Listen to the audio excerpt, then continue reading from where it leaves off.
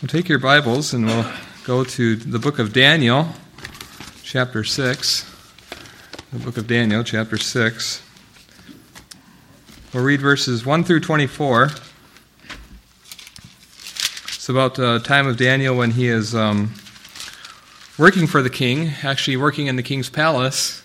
And he had an encounter with some folks that tried to challenge his integrity. Chapter 6, verse 1. It seemed good to Darius to appoint 120 satraps over the kingdom, that they would be in charge of the whole kingdom, and over them 3 commissioners, of whom Daniel was one, that these satraps might be accountable to them, and that the king might not suffer loss.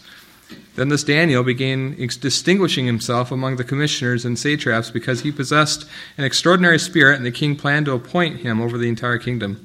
Then the commissioners and the satraps began trying to find a ground of accusation against Daniel in regard to the government affairs, but they could find no ground of accusation or evidence of corruption, inasmuch as he was faithful, and no negligence or corruption was to be found in him.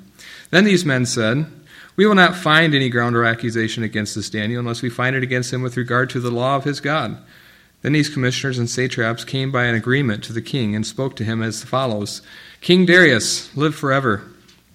All the commissioners of the kingdom, the prefects and the satraps, the high officials and the governors have consulted together that the king should establish a statute and enforce an injunction that anyone who makes a petition to any god or anyone besides you, O king, for 30 days shall be cast into the lion's den. Now, O king, establish the injunction and sign the document so that it will not be changed according to the law of the Medes and the Persians, which may not be revoked." A little commentary on that. I was listening to Dr. David Jeremiah, and he was talking about the Medes and the Persians, and that any time a law was enacted by the king, not even a king could prescribe against that. It was written literally in stone, so it had to be done. Therefore, King Darius, verse 9, King Darius signed the document, that is the injunction. Now when Daniel knew that the document was signed, he entered his house, now in his roof chamber. He had windows open toward Jerusalem, and he continued kneeling on his knees 3 times a day, praying and giving thanks before God, as he had done previously. Then these men came by agreement and found Daniel making petition and supplication before his God. Then he approached and spoke before the king, saying about the king's injunction, "Did you not sign an injunction that any man who makes a petition to any god or man besides you, O king, for 30 days shall be cast into the lion's den?" The king replied, "That statement is true, according to the law of the Medes and Persians, which may not be revoked." Then he answered and spoke before the king, "Daniel, who is one of the exiles from Judah, pays no attention to you, O king, or to the injunction which you signed, but keeps making his petition 3 times a day." Then as soon as the king heard this statement, he was deeply distressed, set his mind on delivering Daniel, and even until sunset he kept exerting himself to rescue him. Then these men came by agreement to the king and said to the king, "Recognize, O king, that it is a law of the Medes and Persians, that no injunction or statute which the king establishes may be changed." We'll stop there for now. Let's pray first, and then we'll jump into the text. Father, we are so thankful for the book of Daniel. Not only is a prophetic book that you've set aside to instruct the church for things that are yet to come, but Father, you've preserved the story of Daniel, your servant, and how his integrity was beyond reproach, that not even those men of evil report could find a chink in his personal life, Father. It was a pure life. We know, Father, that he was not a perfect man, but yet he was blameless as he walked before you. So, Father, I pray that you would press on our hearts what it means to be a person of integrity, and how we can walk in integrity, and what are the rewards of walking in integrity before you. So we pray this in Jesus' name. Amen. Well, what do you think of when you first hear the word integrity? I'll let you think about that for a second. Maybe you're thinking of those who are in charge of administration and management over our finances. Maybe you're an investor. Maybe it's a banker. Maybe it's the person who's in charge of your company, the accountant, right? And that person is expected to be dependable, a man of integrity, a woman of integrity.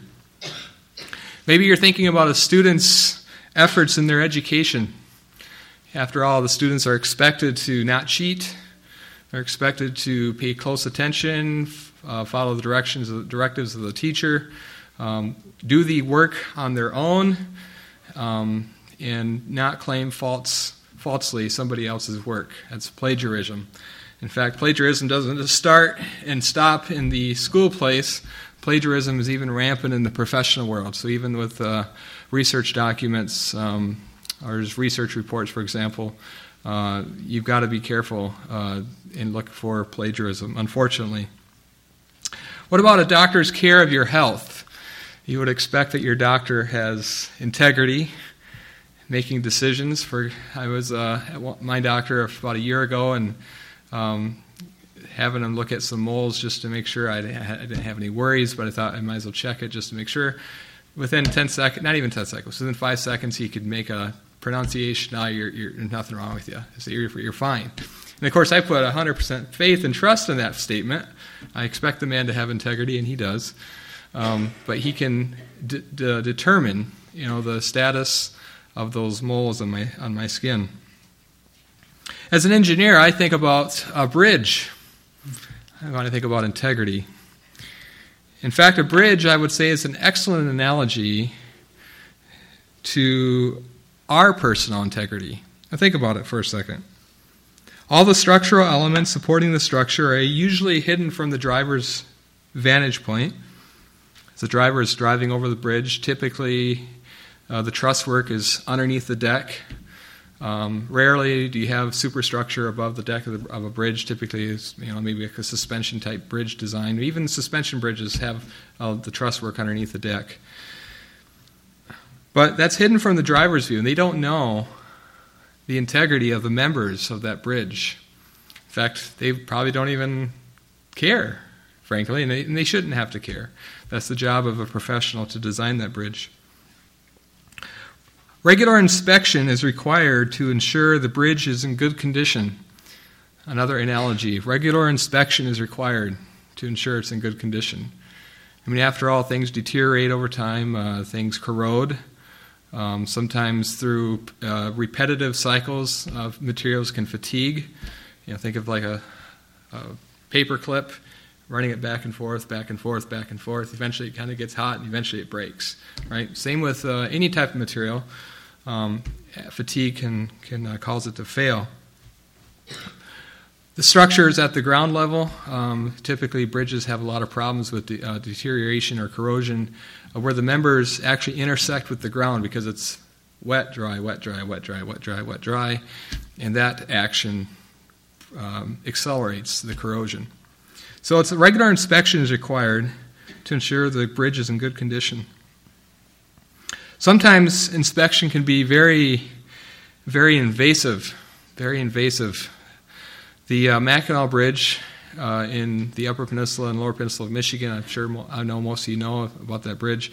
On a regular basis, the bridge authority has to inspect the main suspension cables that are supporting that bridge. And what I mean by the main suspension cables is that traditional geometric, the arching cables that stretch across from one abutment to the other. And those cables are, I can't remember the exact dimensions, but they're about 3 feet, 5 feet in diameter or something like that. But they're not just one solid material. It's actually threads of steel cable about the size of about 1/8 of an inch in diameter, woven together all the way across. And if you ever saw a picture of them constructing the bridge, they back and forth this wheel, this weaving the wire back and forth, back and forth. Anyway, they have to be able to inspect invasively what is going on in the center of that main suspension cable. And so they'll actually take off a containment piece and then drive wedges into the suspension cable itself, drive the wire strands apart, and then the inspectors can actually see inside and determine, is there corrosion inside of that cable. And because of because of most of the critical structural elements are hidden from view, most people never consider a bridge's integrity. Isn't that true? I mean, most people don't care. Again, like I said, it shouldn't be the driver's responsibility to care.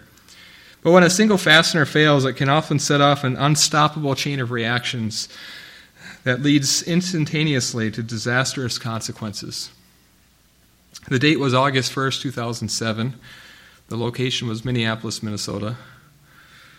The location was on I-35, spanning across the Mississippi River. It was rush hour, and the bridge spanning the Mississippi River instantaneously and disastrously collapsed, killing 13 people and injuring 145 people. And the likely cause of that disaster was an under-designed gusset plate. A gusset plate is basically a piece of metal that, as you have multiple members coming into one joint, you need to fasten those together, and that gusset plate holds them together at one point. Okay, well, that gusset plate apparently was too thin. It was too thin for that load, and apparently through time it fatigued, and then it failed catastrophically. But think about this: for decades, no one knew the danger just below the deck. For decades. And we just went on like normal. Life is normal. Nothing's going to change. Tomorrow's the same as today. The day after is the same as tomorrow. And it just failed catastrophically. And so it is with our lives. And you probably know, or you can recite someone that you know, who you maybe even known for decades, who suddenly suffered an irreparable damage for their life because of their lapse in integrity. How could we have known or not noticed, or how could we have not known for that matter, before it was too late to stop this? How tragic when you hear the news of a marriage being broken because of an affair. A significant sum of money is missing from the church's treasury, or any company for that matter, or a nonprofit, whatever it may be. And heaven forbid, a child is molested. I mean, these things are real. These things happen on a daily basis. Tragedy strikes every day because of a lapse of integrity. A couple things to point out, a couple observations up to this point. Two statements. The first statement here is, there is such a casual indifference in our society to integrity. I'll read that again. There is such a casual indifference in our society to integrity. Another observation, our culture and yes, our churches are suffocating from the absence of integrity. I'm not talking about this church, as you know. But I am talking about the churches in general. I want to make that point clear. The point is that we do need people of integrity. We need lots of people of integrity. We don't have enough people of integrity. Integrity literally is like oxygen. We need it. We suffocate if we don't have it. You know, it's heartening to see a man like Daniel be used because of his integrity to make an unbelieving king, think about this, make an unbelieving king decree that all people fear the Lord God, just because of his integrity. I mean, to swing the leader of the largest empire at that time, to unilaterally say, the Lord is God, away from his pagan idolatry, because of one man's integrity. The power of integrity, if that is powerful, the opposite is also powerful of the absence of integrity. So how did he set himself apart? Let's look at chapter 6, verse 4. And the commissioners and the satraps began trying to find a ground of accusation against Daniel in regard to the government affairs, but they could find no ground of accusation or evidence of corruption, inasmuch as he was faithful and no negligence or corruption was to be found in him.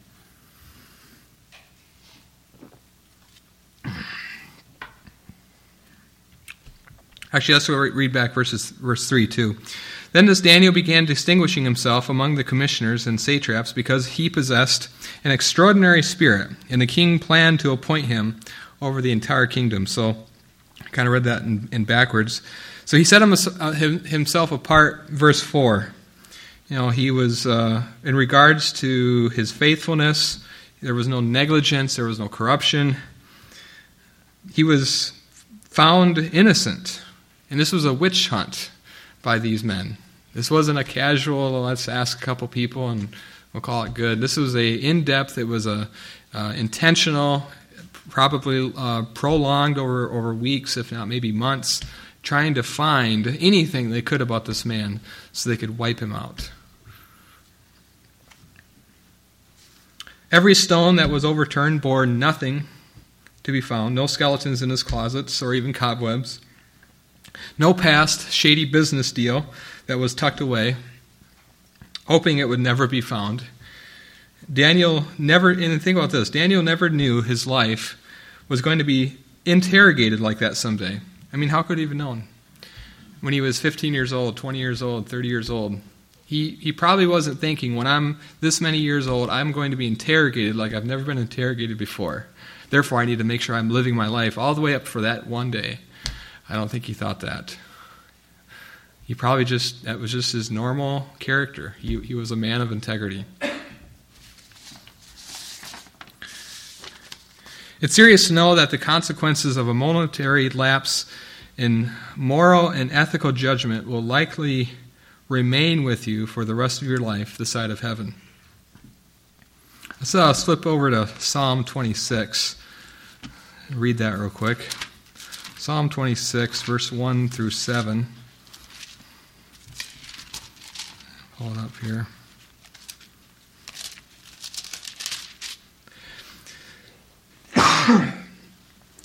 It's 26, verse 1. Vindicate me, O Lord, for I have walked in my integrity, and I have trusted in the Lord without wavering. Examine me, O Lord, and try me. Test my mind and my heart, for your loving kindness is before my eyes, and I have walked in your truth. I do not sit with the deceitful men, nor will I go with pretenders. I hate the assembly of the evildoers, and I will not sit with the wicked. I will wash my hands in innocence, and I will go about your altar, O Lord, that I may proclaim with the voice of thanksgiving and declare all your wonders.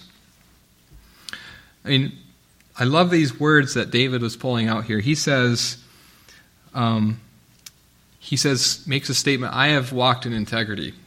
And he says to the Lord, not man who is blinded, but to the Lord who judges righteously. He says, examine me, test me.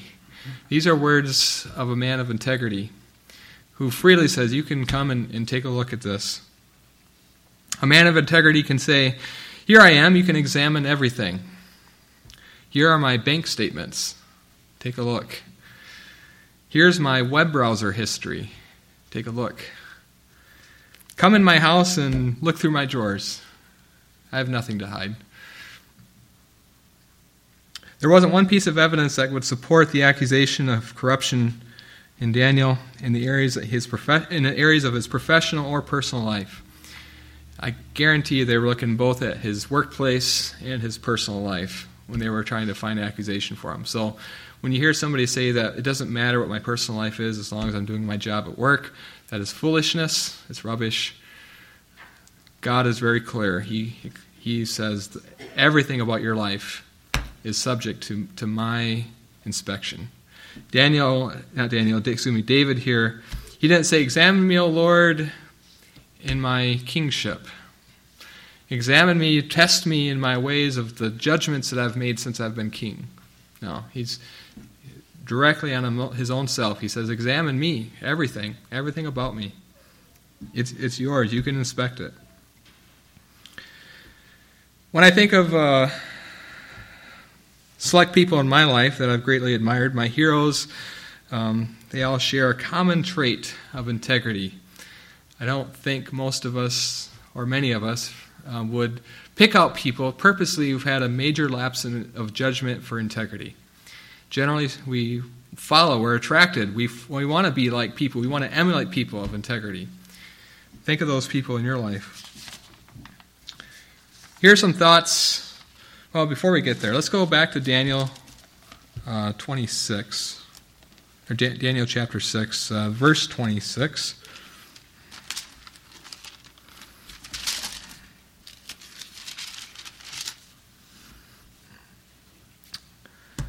This is after the lion's den. Of course, God shut the mouths of the lions and could not come upon Daniel. He supernaturally preserved Daniel's life. And Daniel, of course, the king ran down. The next morning, he was ultra concerned about the status or the welfare of Daniel. And the king cried out, "Daniel, are you okay?" And Daniel says, "O king, live forever." The common statement of introduction. And, of course, the king knew that Daniel had been preserved. And then, of course, soon after, the king took the men who accused Daniel, threw them in the lion's den, and it says before they even touched the ground, the lions had come upon them. Anyway, jump forward here, verse 26. This is the king now, King Darius. "I will make a decree that in all the dominion of my kingdom men are to fear and tremble before the God of Daniel. For he is a living God and enduring forever, and his kingdom is one which will not be destroyed, and his dominion will be forever. He delivers and rescues and performs signs and wonders in heaven and on earth, who has also delivered Daniel from the power of the lions." So this Daniel enjoyed success in the reign of Darius and in the reign of Cyrus the Persian.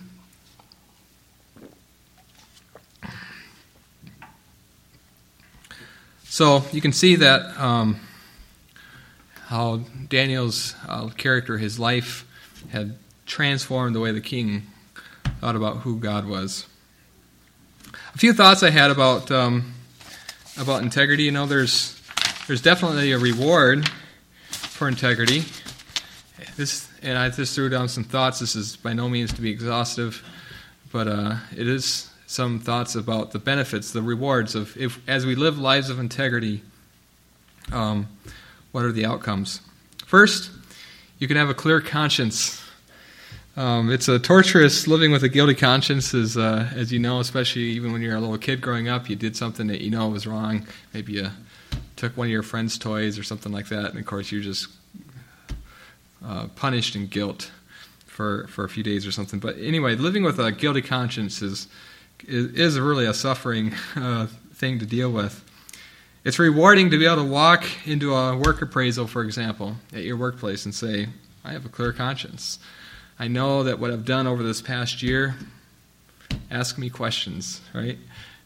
One interesting side note is I've looked on my employer's appraisal sheet. Excuse me. And I've noticed it has a bunch of character traits, I think 10 of them. 9 of them, you get to have a freebie at the end of it.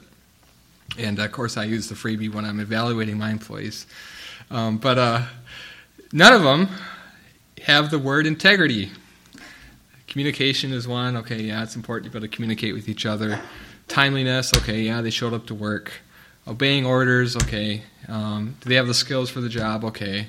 All these housekeeping things that we care about, of course. Obviously, those are important.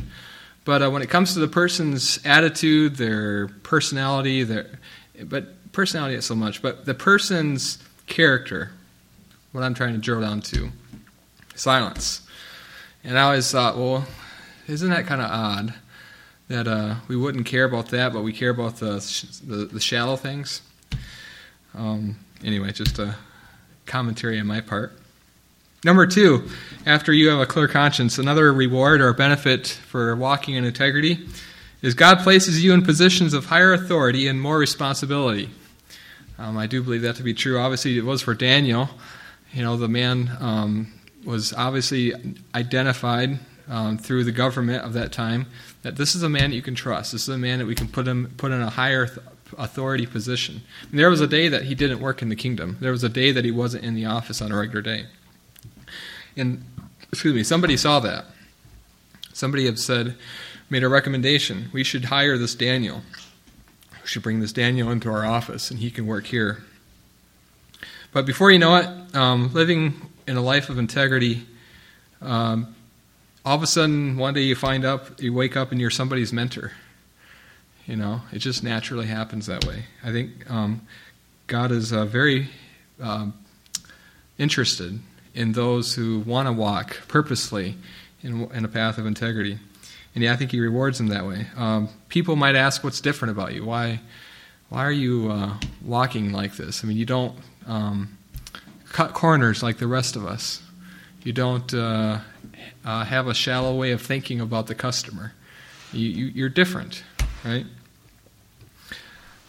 Another observation about the rewards is you enjoy success in your life. And I want to preface that by saying this is not the prosperity gospel. But I do believe that there is a relationship between your integrity and your life's success. I'll just look at verse 28. So Daniel enjoyed success in the reign of Darius and the reign of Cyrus the Persian. Even go back to Joseph, way before this. In Potiphar's house, how he was found to be a man of integrity and ended up being, through various trials, of course, but then he ended up being exalted into the kingdom of Egypt, working underneath Pharaoh. I mean, Joseph was a man of integrity, and of course God rewarded that with success. And don't get me wrong, it's not that you walk this way so that you can have success. You walk this way to please God, to honor God, to bring glory to Him. But just incidentally, God provides you with this type of benefit, with this type of reward. So yes, God, I believe God honors and blesses a life of integrity. You finish your life well and leave a great legacy. I mean, if you were to ask yourself, what would be your legacy if you were to pass away tonight or this year? What would you want people to have a legacy about you be? What would that look like? I'll put it this way. It's a lot easier and a lot more attractive to walk in the footsteps of somebody who's passed on, who's walked in a path of integrity.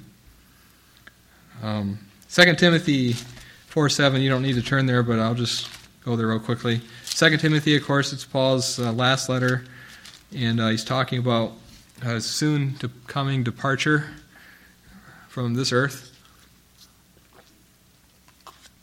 And chapter 4, verse 8, 2 Timothy says, "In the future there is laid up for me the crown of righteousness, which the Lord, the righteous judge, will award to me on that day, and not only me, but also to all who have loved His appearing." One verse back from that, actually. "I have fought the good fight, I have finished the course, and I have kept the faith." So here's Paul at the end of his life, able to write these words to Timothy, one of probably his closest assistants, in the furtherance of the gospel. And he says to Timothy, I've done it to the best of my ability. I have no regrets. I have no regrets, Timothy. I have fought the fight. I have kept the faith, and I've finished the course. Paul, obviously he's inferring here by finishing the course of your life, you didn't deviate.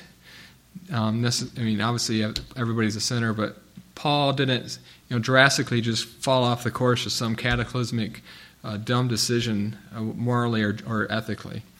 He finished the course, and by that it infers he stayed on the course. And of course, he kept the faith. So, if you were to ask yourself, what would you want to have written in an epitaph on your tombstone when it comes to your life? Thinking about the legacy that we leave behind. We desperately need men, women, boys, and girls of integrity. That's true for any place, especially a church. But even in our workplaces, encouraging a life of integrity. It's so easy to be pulled into the workings of your workplace. That's why I guess the best way I can put it. This is kind of the group mentality. This is where we're going. This is the direction we're going. Even maybe it's not necessarily wrong, but it's so easy to just kind of be pulled into that. And that's where I think the rubber meets the road is in our workplaces. Are we walking in integrity? Are we? And that means being willing to say, I can't cross that line that you're asking me to do. I can't put myself in that position for that reason. Anyway, it can be pretty tough to make that stand. Just a few closing thoughts about integrity. When you are called to a ministry, we need to be faithful to that ministry. When you say that you're going to do something, honor your word, and we need to follow through with that. When no one is watching us, we need to be the same person when people are watching. When people are watching us. In 2 Corinthians 13, Paul talks about our willingness to examine ourselves. And he commands the Corinthians to examine themselves. He says, "Test yourselves to see if you are in the faith. Examine yourselves, or do you not recognize this about yourselves, that Jesus Christ is in you, unless indeed you fail the test?" So he's emphasizing that you don't assume that you're going to escape, or not escape. That's not where we're going to put it. Don't assume that you're going to leave this life without the challenges that are faced with integrity. Excuse me, man, I got a bad itch. But we need to be on a regular basis. We need to be coming before the Lord and asking Him to examine us, just like David did. And what areas am I blind to that I need to make improvements? How can I be more like Christ? Challenge me, Lord. Father, tell me, make it plain to me, areas that I need to grow in. A message like this can be sometimes hard to talk about. The whole concept of integrity is a very personal thing. It isn't a generic thing necessarily, and I tried to keep it as generic as possible. So, to give you encouragement, I'm not, obviously God's Word sets out a very clear target that we need to be in pursuit of when it comes to our integrity. And obviously, we make lapses because we are still in the sinful condition yet. This work, struggling with the flesh. But we need to be. Our pursuit is towards Christ-likeness. We will never arrive at Christ-likeness in this lifetime. We know that. But our pursuit needs to be towards Christ-likeness. And I do think and I believe that God will honor that pursuit. And He will give us the encouragement, He will give us the strength to overcome whatever the obstacles are in our way of potentially upsetting our personal integrity. I don't have the quote with me, and I wish I did, but I should have looked it up. But I think it was Abraham Lincoln, I'm paraphrasing, something to the effect of, it takes a lifetime to build integrity and a moment to lose it. And it's coming from Abraham Lincoln, and I think when he said that, I don't know if he was saved yet or not, but on a side note, I think Abraham Lincoln actually was saved about 1863. Just a little bit of historian piece of information for you, but yeah, even a man of Abraham Lincoln's stature recognized that, man, you can work your entire life of being careful, succinct in how you walk, and it can just be over your integrity in a second. Going back to the analogy of the bridge, it's important. I think about those first few things about bridges, how the structural components holding up that bridge are generally hidden from view. In our life, most people don't see the inner workings of our mind, and nor should they. That's a personal thing. That's between you and the Lord. But the same way in the bridge, most drivers don't ever see the structural members of holding up that bridge. A bridge requires regular inspection. Same for us. We need regular inspection on our, we're asking the Lord to inspect our hearts. Where am I falling short here that I need to address? Sometimes inspection can be very invasive. Remember the example of the Mackinac Bridge. Sometimes it might hurt. And I hope none of us have to go through that. And I hope my prayer is none of us will ever have to go through that in our lifetime. But if it does happen, we need to be submissive to the Lord and recognize, hey, this inspection is going to prevent a catastrophe from happening.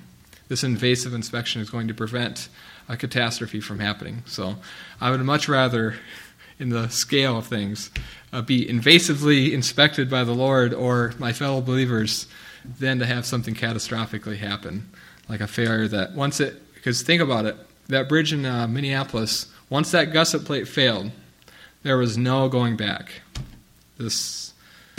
The chain of events had been determined, and there is nothing stopping it. There was no force, there was no thing that we could have done to stop what was going to happen within seconds.